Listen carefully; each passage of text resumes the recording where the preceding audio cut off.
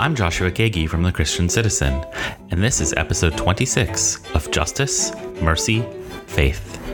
In today's episode, Greg Hunt, research professor and coordinator of the Leadership Series at Central Baptist Theological Seminary, joins the podcast for a conversation with Christian Citizen editor Curtis Ramsey Lucas on Central's blog series, Beyond the Divisions, Faith and Politics in 2020.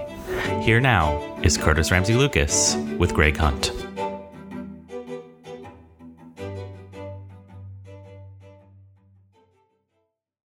Greg Hunt is research professor and coordinator of the Leadership Series at Central Baptist Theological Seminary. He also serves as president of Directions Incorporated, a nonprofit he and his wife Priscilla formed to serve people as they lead their organizations, relationships, and lives. He is coordinating Beyond the Divisions, Faith and Politics 2020, a blog series on Central's website. The Christian Citizen is partnering with Central to offer some of that content on our website. Greg, welcome to the podcast. Glad to be with you, Curtis. So, Beyond the Divisions, Faith and Politics 2020. What is your hope for this series? And tell us a little bit about some of the writers that you've lined up. Yes, we moved into 2020 knowing it was going to be an eventful year. We knew that politics was going to be headlining the year in significant ways. We also observed as the year was unfolding that other things were taking place. Obviously, we live in a polarized society in general. The election year amplifies that. And then we had this pandemic dropped on us right in the middle of all of that. The net effect of it is to ramp up anxieties, to expand and deepen the polarization of these times. We hoped to offer something beyond the divisions, as the title suggests, where we could find a way to center in on elements within our Christian faith that might distinguish us from the bipartisan nature of this debate, where we're determining whether we're Republicans or Democrats and accepting the culture divides as the defining characteristics within our own faith community. We were also aware that congregations are dealing with the complexities of this, and all too often either opt for choosing one side or the other as it's conventionally defined in the culture at large, or opting for the don't ask, don't tell choice, where they fall into silence and in doing so, unfortunately, become rather toothless as those who reflect the way of Christ in our culture today. We wanted to contribute to a conversation that could move us past that and go more deeply into what it really means to be followers of the Lamb. In your article that kicked off the series, Beyond the Divisions, 5 Guiding Principles for Christian Citizenship in a Polarized Nation, you note that the question, what does it mean to be a Christian citizen in 2020, defies a simple answer. Why is that from your perspective? Well, I can speak to it both as a theologian and as a human being in relationship with people I strongly disagree with. The reality is that even once you land on biblical faith, there are still various interpretations of the scriptures, and those interpretations impact what one chooses to focus on, what one chooses to diminish in importance, even how one stands on particular issues.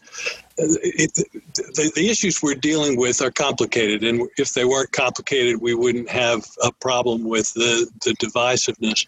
It's difficult or I think complicating in some unfortunate ways when what we find is that people are loyal more to a party than they are to the way of Christ, and really lock out a deeper reflection on the witness of Scripture from Old Testament to New, with the prophetic traditions and what it has to say about things that matter to us, or going all the way back to Genesis, where we're dealing with a distinctive way of looking at the world that we call creation and what it means to honor that in our time.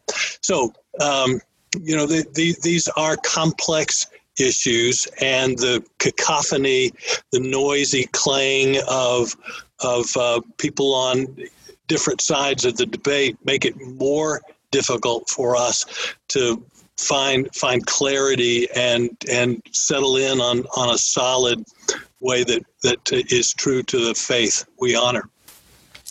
You argue that we're living in an era of seemingly unprecedented division, and it stands to reason that the division we see in our society is going to be reflected in the life of the church. In the midst of that tension, how can pastors speak to critical issues in ways that maintain unity in the church rather than furthering that division?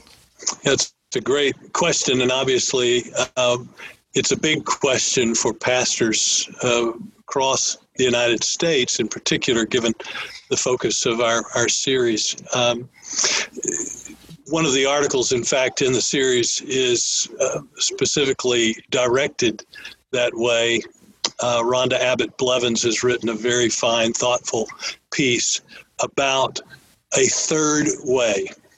As we state, as I state in my first article that frames the whole series, we do need to remind ourselves that we are not people of the donkey or people of the elephant, reflecting political party. We're people of the lamb. And in fact, the icon for the series is a red, white, and blue lamb that helps us zero in on that. And I think Rhonda does a great job of talking about how we find this third way where we're centered in Christ. I also think she does a lovely job of balancing the prophetic and the pastoral. And it is critical for us to have these conversations in ways that respect the humanity and integrity of everybody within the context, that prepares people for conversations. And I think from the pulpit and with the pen, through pastoral relationships, pastoral leaders can provide the prelude for having a fruitful conversation that prepares people to look at things more calmly and coolly, to listen with open hearts to opinions with which they agree and with those they don't share. And I think in that preparation process, there is a respect for how deeply visceral this conversation can get, and yet not cave to that, but actually speak to that and invite people, to use brain research, invite people into the higher reasoning, and not just to stay stuck down in the gut level where emotions and visceral reactions can get the best of us, and we lose the ability to speak calmly and listen carefully.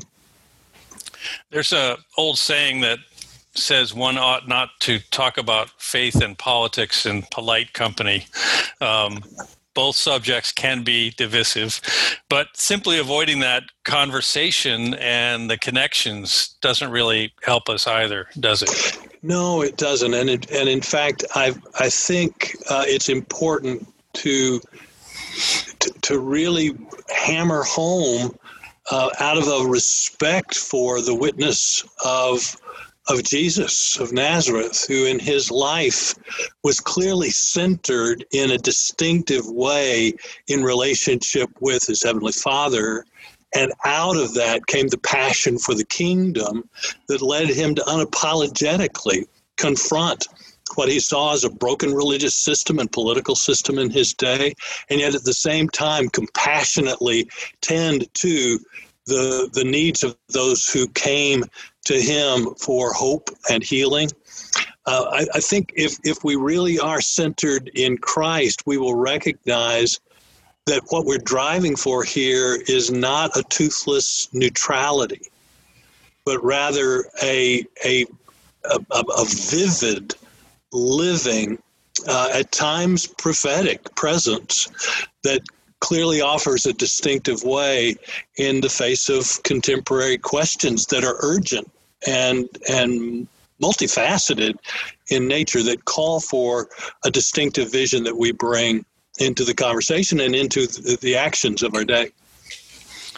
Christians avoiding engagement about politics with one another, or I think that suggests our shared faith is perhaps insufficient to address the complexity that you're talking about here, or at least suggests it's insufficient to navigate those concerns together. Does it not? Yeah, I think you're right. It's unfortunately a perspective that has supported what demographics will tell us is the marginalization of the church. There is a sense among an increasingly secular society that the church may be a nice holding environment for those who want to be around nice folk and have coffee together and eat donuts and play at worship on Sunday morning, but that isn't really tied meaningfully into life in the real world. So that, I think, is tragic when set against the clear example of Christ, the witness of the early church, the pattern and boldness of the people of God across the centuries, where we recognize that what we have to offer is profoundly important and speaks to every single dimension of human existence and all of creation.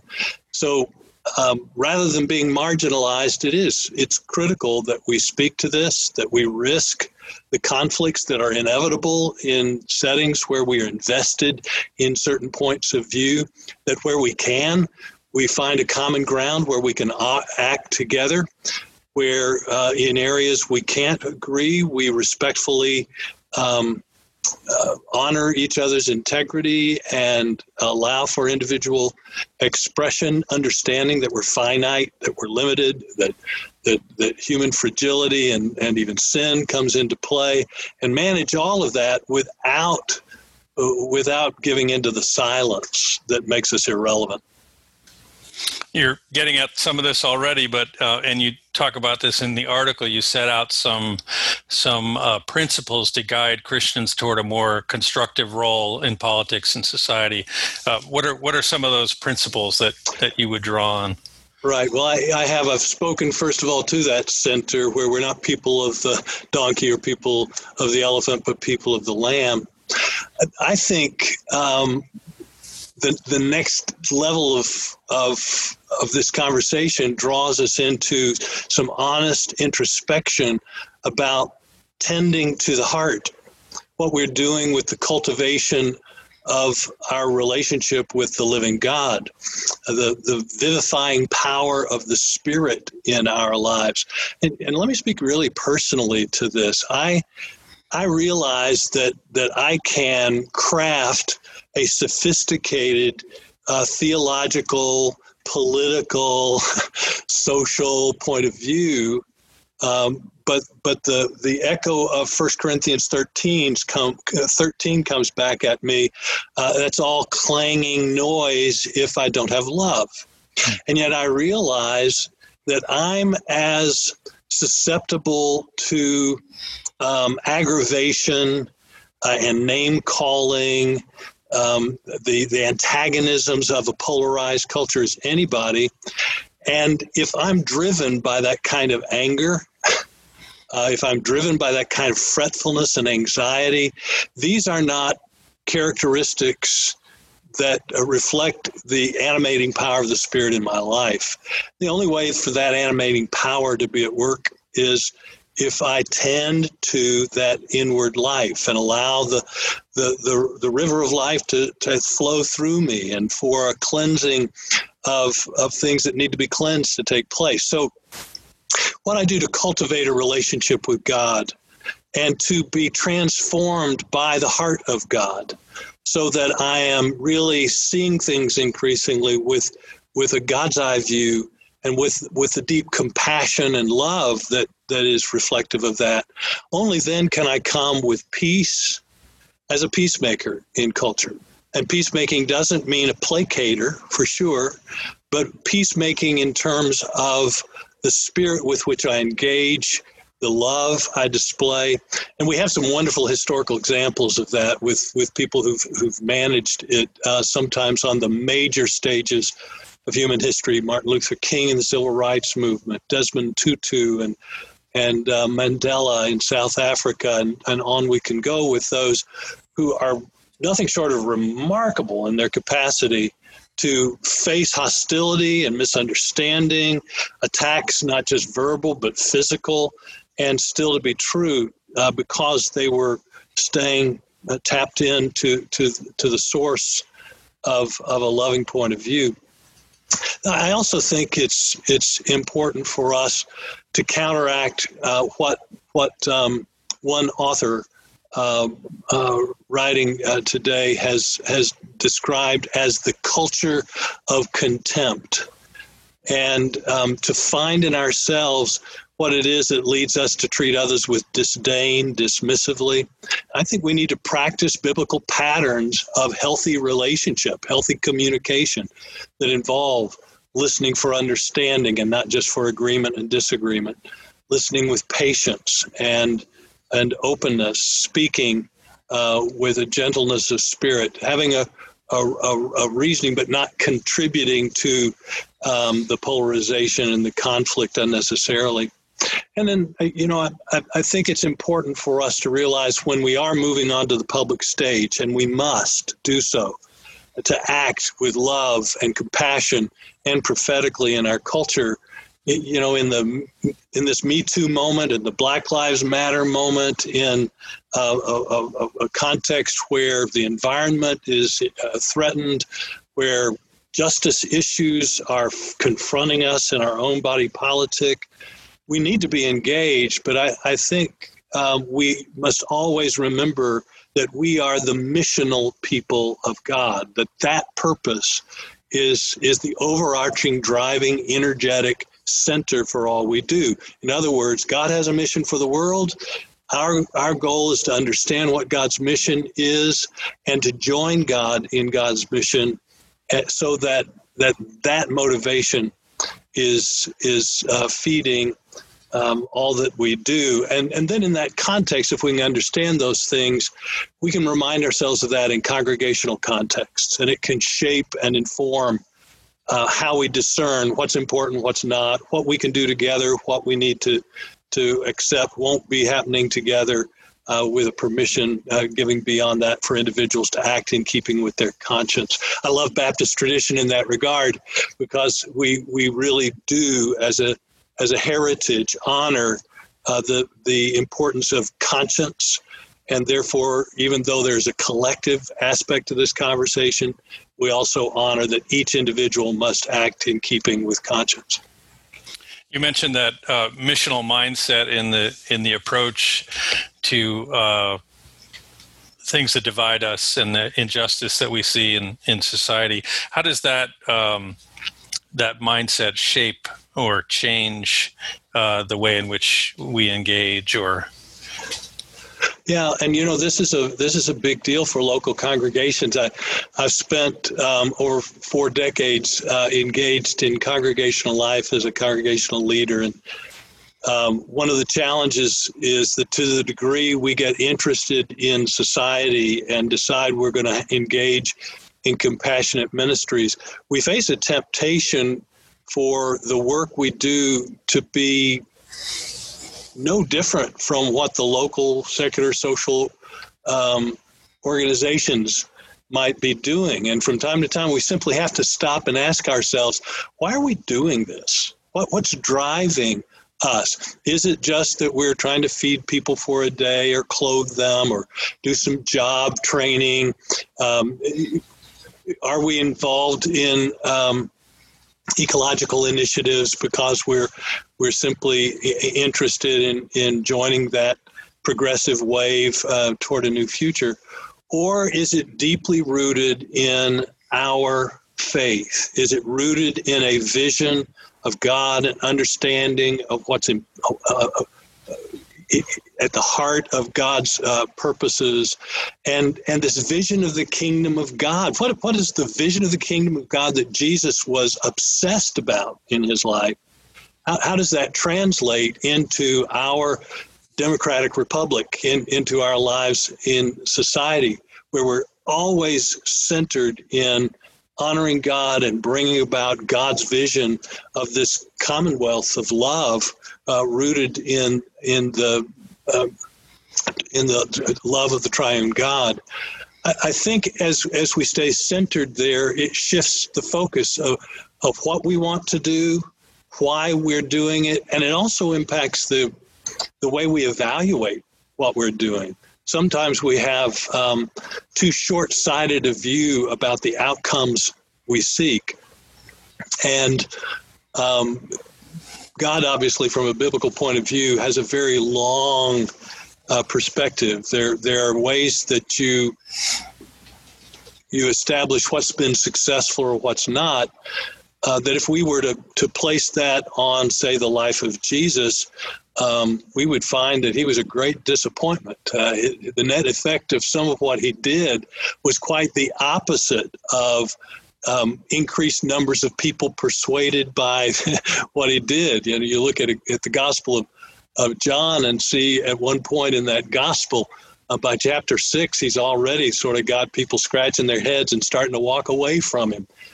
He ends up on the last week of his life being celebrated as he enters Jerusalem, but by the end of the week, he's dying on a cross. So I think when we're missional in our perspective, we recognize that what God wants us to do is to be faithful to a vision, even if it runs contrary to the prevailing stream of our day.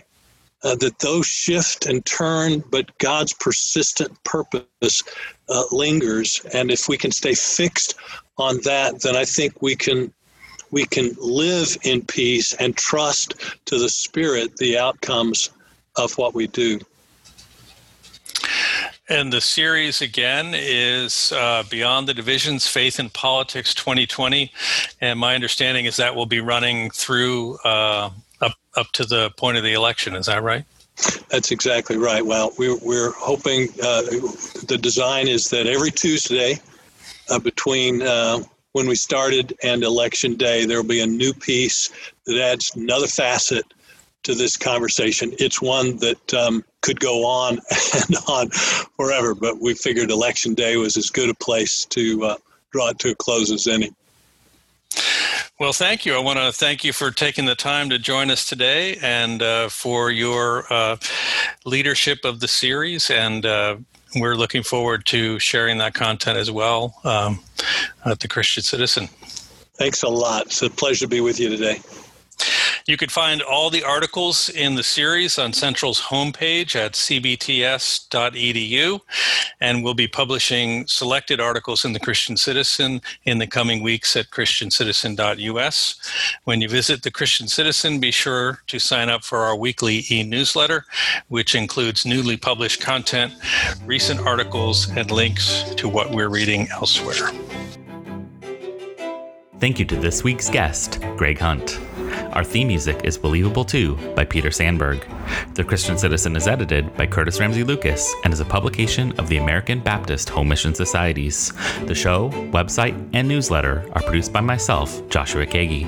Stories are copy edited by Hannah Estefanos. Our art director is Danny Ellison. The Christian Citizen editorial board is Dr. Jeffrey Hagre, Laura Alden, Susan Gottschall, Dr. Jeffrey Johnson, the Reverend Salvador Oriana, the Reverend Dr. Marilyn Turner Triplett, and the Reverend Cassandra Karkoff Williams. And our advisors are Sherilyn Crow, the Reverend Kimberly Peyton Jones, the Reverend Stephen D. Martin, the Reverend Marvin A. McMickle, and the Reverend Harold Dean. To learn more about the Christian Citizen, visit our website, christiancitizen.us. That concludes this episode of Justice, Mercy, Faith. We'll be back with a new episode next week. Thanks for listening.